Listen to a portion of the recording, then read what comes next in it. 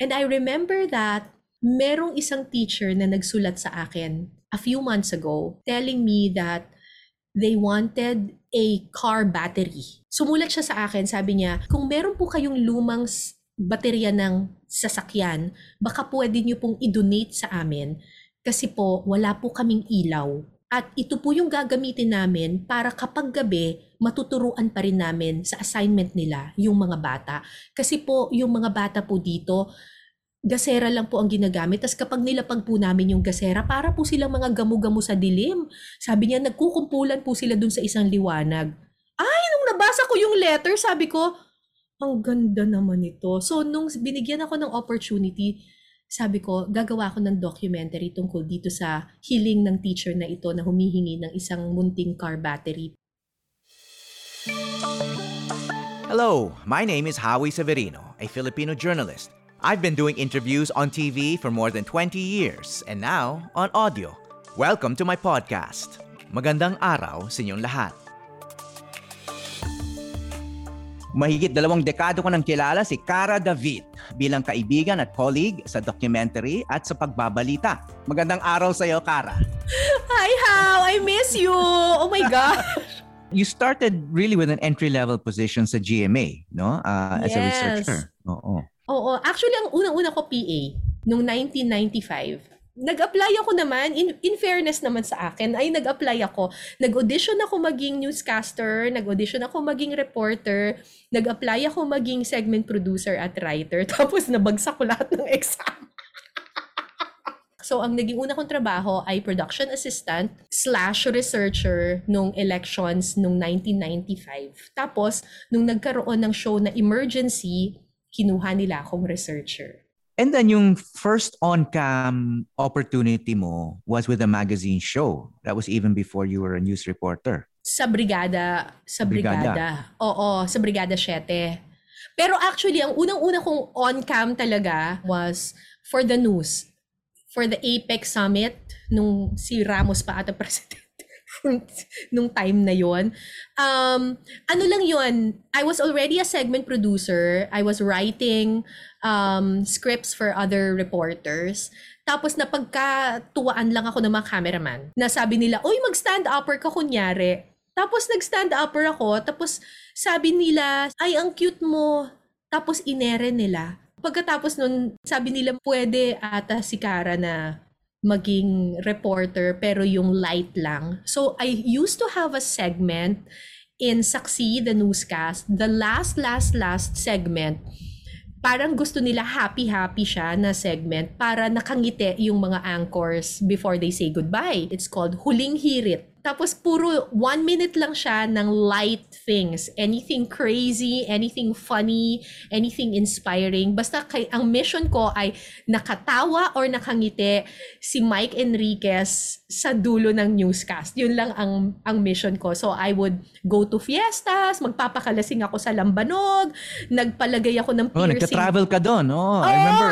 Nag-waterfall story ka pa minsan. Correct. Nakikipagbasaan ako sa San Juan, tapos nagpalagay ako ng piercing sa kilay ko, nagpatato ako, mga ganyan. Para lang matawa sila sa ending. And then, ayun, hanggang sa kinuha ako sa Brigada 7, I really started out doing very, very light stories na medyo may pagkapatawa. Because hindi naman talaga naisip na pwede ako maging seryosong reporter. Kasi masyado akong kikay at masyado akong luka-luka para maging seryoso. And then, paano ka napunta sa Eyewitness? Napunta ako sa Eyewitness kasi nagsulat muna ako ng scripts for other hosts. I remember I wrote a script for Mike Enriquez. I wrote a script for Ma'am Jessica.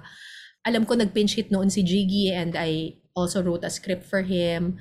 So parang medyo kilala na ako sa Eyewitness, ng mga staff sa Eyewitness because kapag kailangan nila ng scriptwriter, I can write the scripts for them. So, alam na kaagad nila na marunong siyang sumulat kahit papano. And then, there was a 5th Monday, may isang month na 5 yung Monday, 4 lang yung host. So, sabi nila, pag-auditionin kaya natin si Cara. Total, nagsusulat na naman siya ng script sa Eyewitness. Why not? 'Di ba? So, binigyan ako ng chance. One shot deal lang na, isang beses lang to hindi sinabing magiging regular. Itong fifth naman din, ito bibigay lang namin sa'yo. Ngayon lang. I wasn't given a researcher. Basta parang, bumuo ka ng sarili mong team. Bahala ka kung anong gusto mong gawin. And I remember that merong isang teacher na nagsulat sa akin a few months ago telling me that they wanted a car battery. Sumulat siya sa akin, sabi niya, kung meron po kayong lumang baterya ng sasakyan, baka pwede niyo pong i-donate sa amin kasi po wala po kaming ilaw. At ito po yung gagamitin namin para kapag gabi, matuturuan pa rin namin sa assignment nila yung mga bata.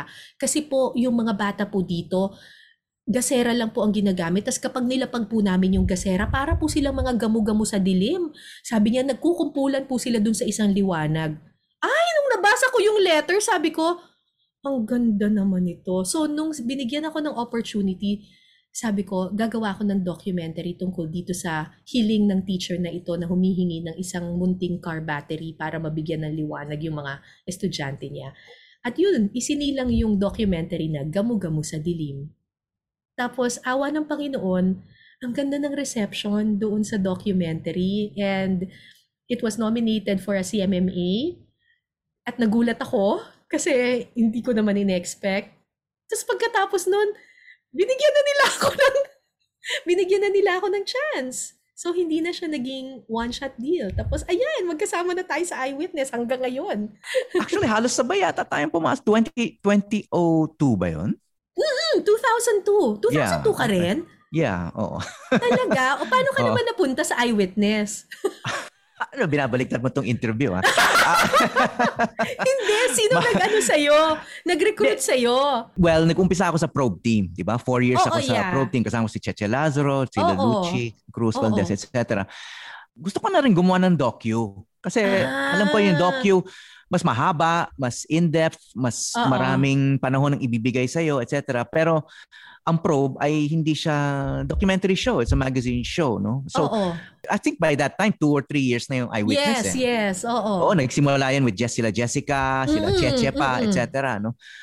And then, I thought, okay, tamang-tama kasi yung mga original host ng Eyewitness ay isa-isa silang kumakalas na because they had their own shows. Totoo. Yeah, they each had their own shows na and Eyewitness was really a collaborative effort by four hosts talaga. Yes. Yun ang concept. So they needed a new person. I guess they needed a male. so yung timing ko. Tama nung time na yun si Lucci, Cheche, Vicky, and Ma'am Jess. Yeah, oo. So they needed kind of a gender affirmative action program. Kulang sa lalaki. And I happen to be available. So, yun, that's the way I got in. Next year, 20 years na tayo. 20 years na tayo next year. So, in terms of continuity, both of us and the show itself has been around siguro as long as any show, no? Ang tanda na natin. Well, ikaw nga nag-evolve eh. Hindi ka nga naging history prof. Pero I see your insights about history in a lot of what you do, no? Pero dito sa iyong YouTube channel, no? You discuss language, slang, the foreign words in our everyday language, and lagi mong pinapaliwanag yung konteksto ng kasaysayan para maunawaan tong ating wika, yung ating the modern way of speaking our language, no? So doon din ako natutuwa. This is a common interest, but siguro bihira lang ipaliwanag yung origin ng mga slang words, for example. Diba? No? Sobrang interesting. Yeah, very interesting. And then, like for example, yung isang salita na tinalakay mo doon, yung diskarte. I've always wondered ano yung origin nito because it's not an original Tagalog word. It's not. I knew it sounded Spanish. Pero doon lang sa iyong vlog, doon ko nalaman yung original, yung Spanish root word niyan, ano? And in fact, parang nag-evolve na yung meaning kasi sabi mo nga the original Spanish strategy word was to discard. Discardar or something. Discardar. To throw away. To throw away. No? Yeah, so medyo malayo siya sa maabilidad. Kasi pag may diskarte, no, maabilidad, pero the original Spanish, but the way you explained it was in the context of a card game. Diba? When you throw a card, kasi you're not actually throwing.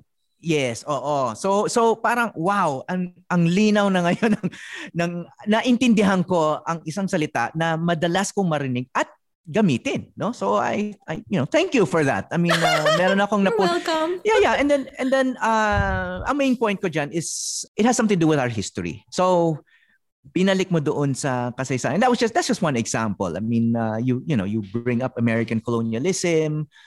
And then, national heroes natin, si Rizal, madalas mong banggitin. Of course, yung baybayin, nagbaybayin shirt ka pa. So, medyo natuwa rin ako doon. So, yung language lessons mo are also lessons on in history. Yes, yeah. Exactly. So, I think your grandparents will still be proud na thank even you. even if they were disappointed, no.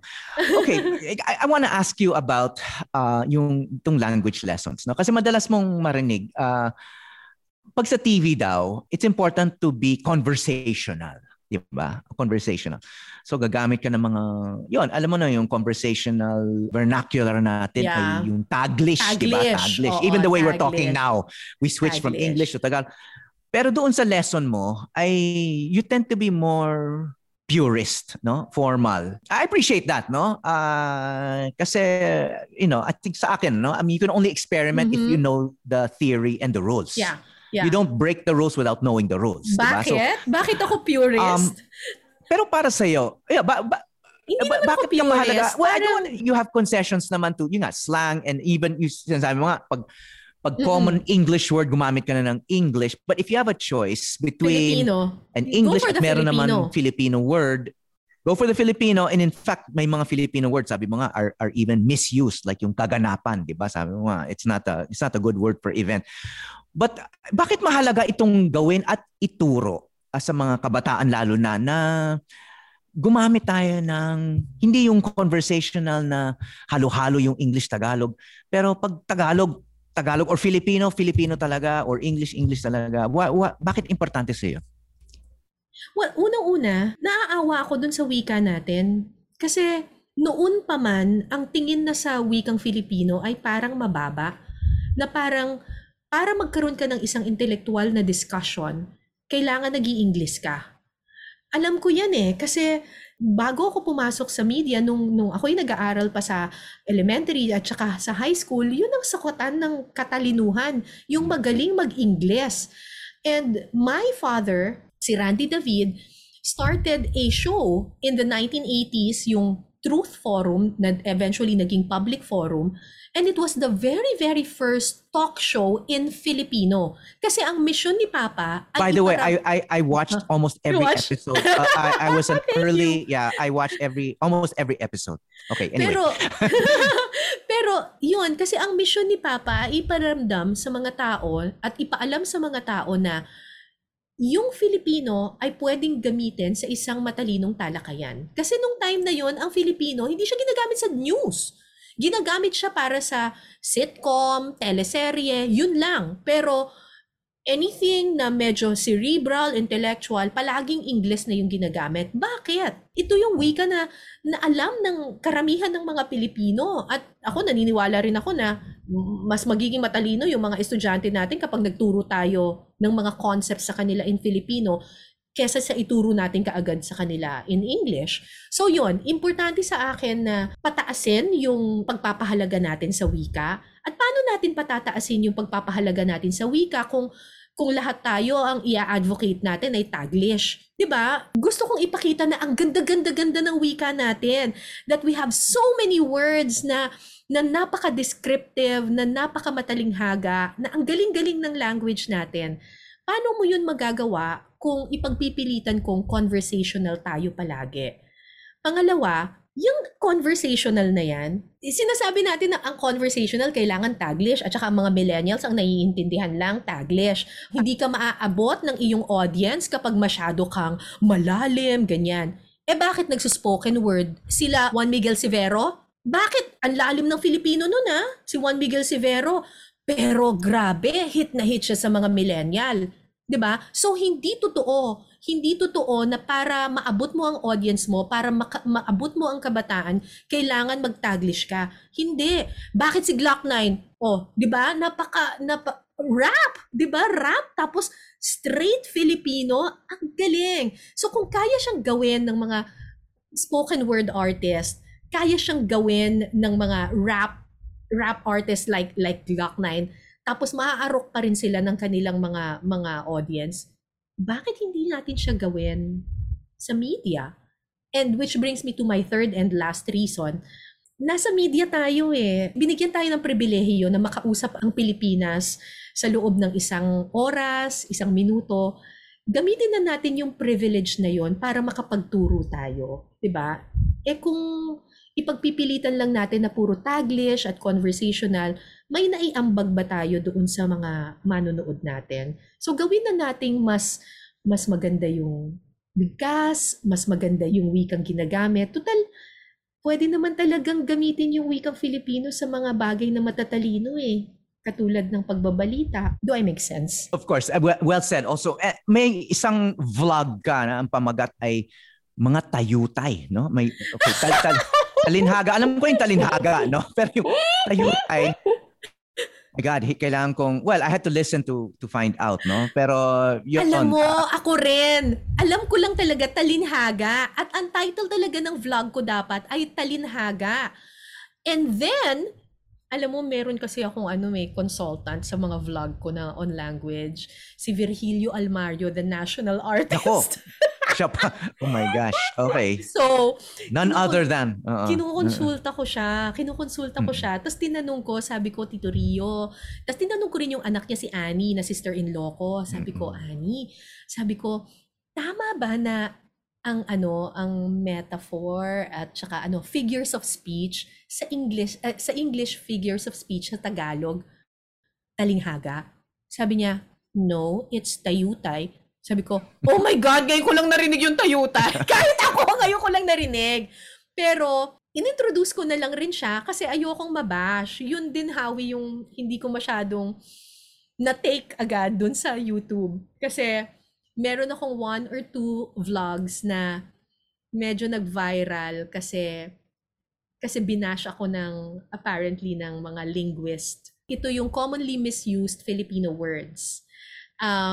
Because isa sa mga sinabi ko doon yung natutuhan at natutunan, yung mga ganyan. Tapos meron akong mga and then, kasi you're correcting yung more common natutunan. Sabi mo yung tama ay natutuhan. Yes, okay. Yes. So isa yun sa mga topic doon ng vlog ko. At nakuha ko lang naman yung information na yon mula doon sa libro na pinadala sa akin ni Virgilio Almario. Merong mga libro ang Komisyon sa Wikang Filipino na meron akong kopya, siguro mga 3 libro yon na binabasa ko kasi nandun nakasulat yung mga rules ng grammar at saka kung ano yung tamang baybay, tamang spelling dun sa mga salita. So, isinama ko yun dun sa vlog ko, not knowing na meron palang 2 schools of thought sa language. Meron palang mga linguist na naniniwalang dapat hayaan lang natin kung ano yung nakasanayan. Huwag natin dapat i-correct. Wala dapat rules of grammar, mga ganyan. Meron silang ibang mga sinasabi. So, dapat daw hindi ko sinasabing mali ang paggamit doon sa mga salitang iyon. So, pagkatapos nun, medyo na-discarrel ako ng konti. Sabi ko, shucks, ayoko nang mag-vlog. Kasi, ang daming basher. Ang daming bashers. As in, there was one person who even dug up all my tweets. Tapos, grammatically corrected.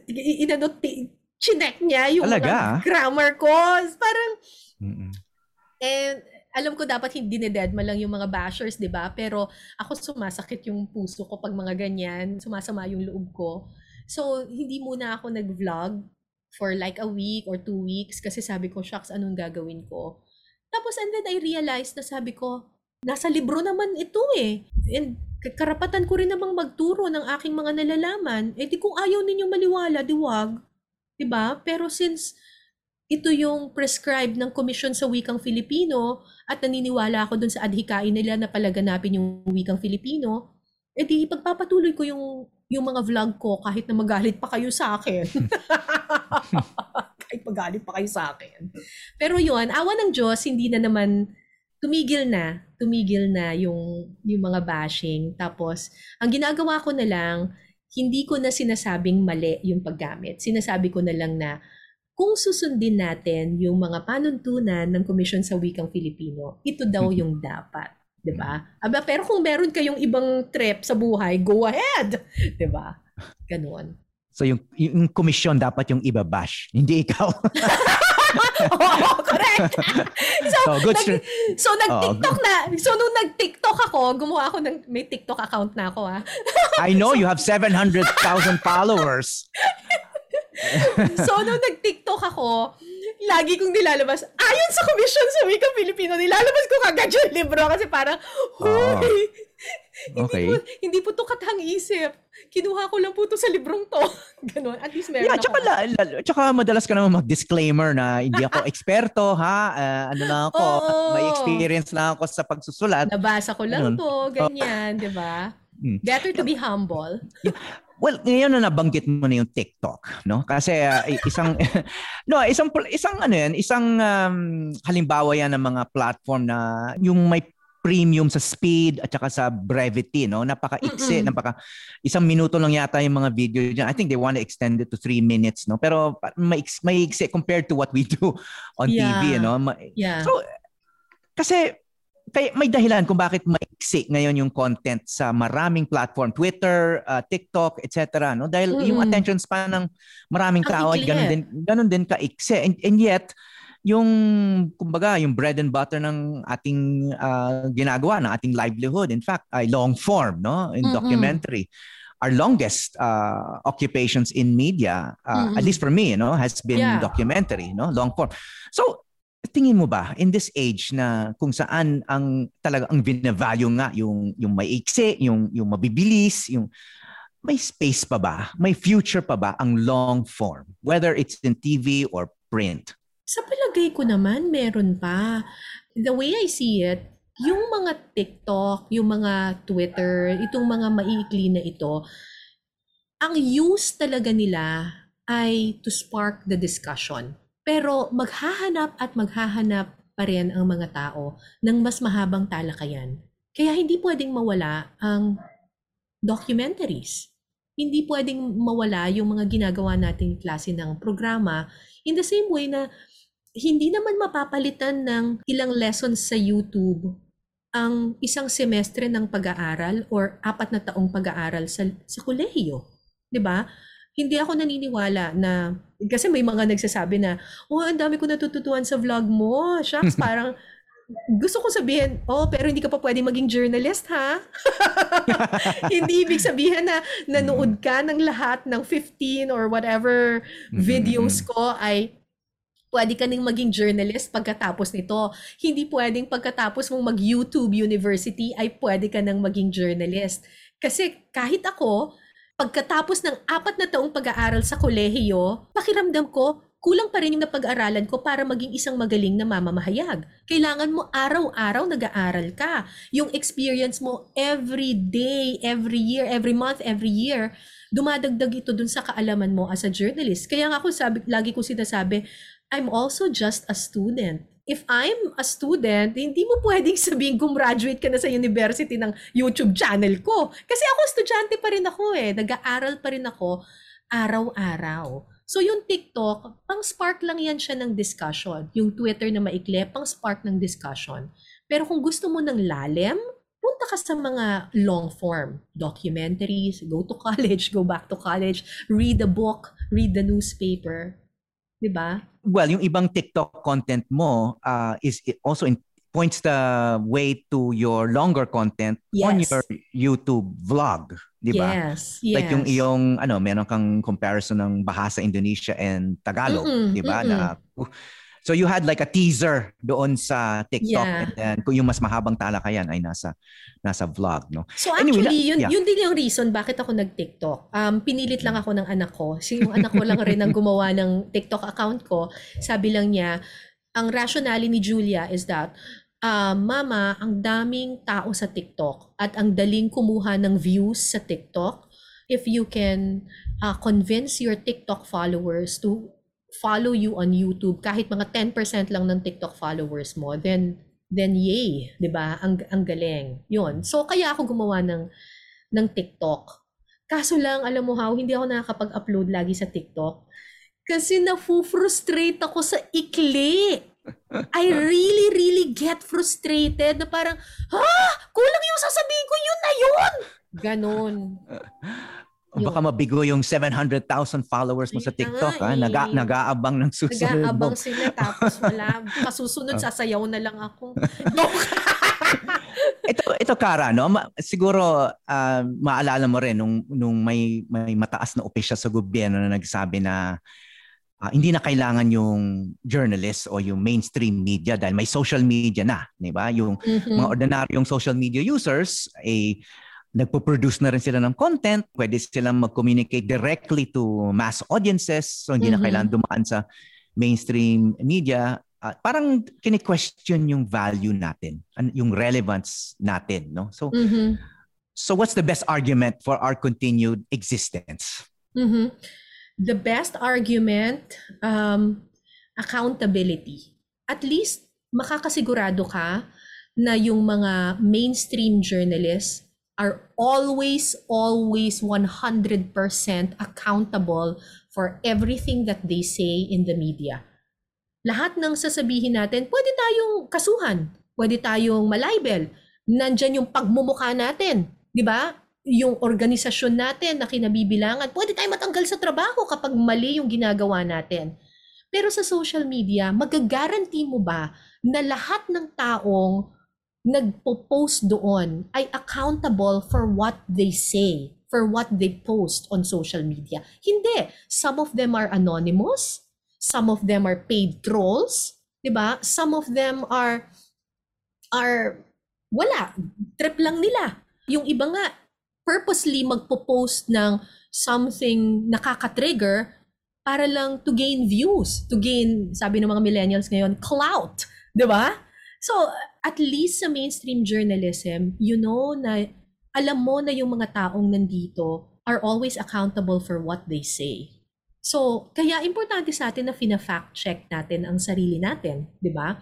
At lahat ng lumalabas, at least for television, at least for GMA, lahat ng lumalabas na content sa network natin, dumadaan sa maraming faces, di ba? Hindi yata alam yan ng maraming tao na pagkatapos kong maisulat yung script ko, hindi ko i-voice kaagad yon at hindi ko i-broadcast kaagad yon. Pagkatapos ko maisulat, dadaan yan sa director, dadaan yan sa editor, dadaan yan sa executive producer, dadaan yan sa program manager. 'Di ba? At kung meron siyang mga legalities na considerations, dadaan pa yan hanggang sa pinakamatataas. sa mga VP o kung ano man, bago siya umere. 'Di ba? So ibig sabihin, maraming tao ang naghirap at talagang binusisi yung mga scripts na ito bago siya umere sa telebisyon. So, yes, importante yung social media. Importante ang citizen journalists at ako, natutuwa ako na mas maraming tao ang nagiging maalam, mas maraming tao ang nagpo-post ng mga balita, maraming tao ang may opinyon sa mundo, pero let's not take away yung importansya ng mga mainstream journalists. Kasi di ba kapag nasa social media ka, minsan gusto mong i-verify kung totoo ito, saan ka ba pupunta? Hindi ba pupunta ka rin naman doon sa mga tried and tested talagang credible news organizations? Kung wala na yung credible news organizations, kung wala na yung mga journalist na yan, kanino ka patatakbo? Sa'yo nang galing ito that the internet is one big organized chaos. 'Di ba? So magiging chaotic ang lahat kung wala yung mga journalists who are always accountable for what they say. Okay, I have one last question. Why should young people become journalists?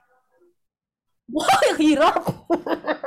Why should young people become journalists? Oh, I mean, you're a journalism teacher, so I'm sure gusto mo yung at least yung mga talented sa kanila, no, na sumunod sa ating footsteps, no. I mean, someone has to take over, someone has to be the future of the profession, di ba? Bakit mahalaga na maging mamamahayag ang mga kabataan? Kasi ang dami pang kwentong dapat ikwento. Alam ko parang ang impormasyon ngayon one click na lang, pero ang dami pang natatagong kwento at mga issue na kailangan isiwalat. Ang dami pang mga institusyon sa ating lipunan na kailangan i-check, 'di ba? Kailangan i-check. Ultimately, ang media is a check on society, 'di ba? It provides yung check and balance, 'di ba? Siya ang nag-expose sa mga katiwalaan ng gobyerno, ng mga iba't ibang institusyon sa ating lipunan. Ang dami pa Ang dami pang injustices na nangyayari sa ating bansa. Ang dami pang mga batang hindi nakakapag-aral, ang dami pang mga komunidad na hindi naaabot ng serbisyo, ang dami pang mga taong naaabuso ng iba't ibang institusyon sa lipunan, ng mga makapangyarihan. Ang dami pang nangyayaring hindi tama sa lipunan. Kaya dapat mas marami pang magkwento. Dapat mas marami pang mamamahayag kasi marami pa tayong mga taong dapat mamulat. Nice. Okay, on that note. Yeah, this has been so enjoyable, Cara. No? Ang dami kong natutuhan. Okay lang! Talaga, promise! I learned my lesson! Hindi ko Ginagamit ko ngayon. In fact, tinanong ako ng asawa ko, bakit puro ka natutuhan ngayon? Yan ang napulot ko dun sa vlog ni Cara David. Thank you. Thank you, How. Sobrang miss ko na kayo lahat. Maraming salamat sa lahat ng iyong ginagawa para sa mga estudyante at para sa bayan. Mabuhay ka. Cara David, dakilang dokumentarista at guro. Maraming salamat. Thank you, How. This episode was produced by the team of Eva Marie Ercilia and Pauline Recuesto and edited by JR Magtoto with the wonderful people of GMA News and Public Affairs Digital and GMA Post-Production. We noticed that many of you listeners stay until the end of the podcast. We love long attention spans. Nakakatalino yan, promise. Don't forget to like and subscribe. Till the next pod, stay safe. Mabuhay po kayong lahat.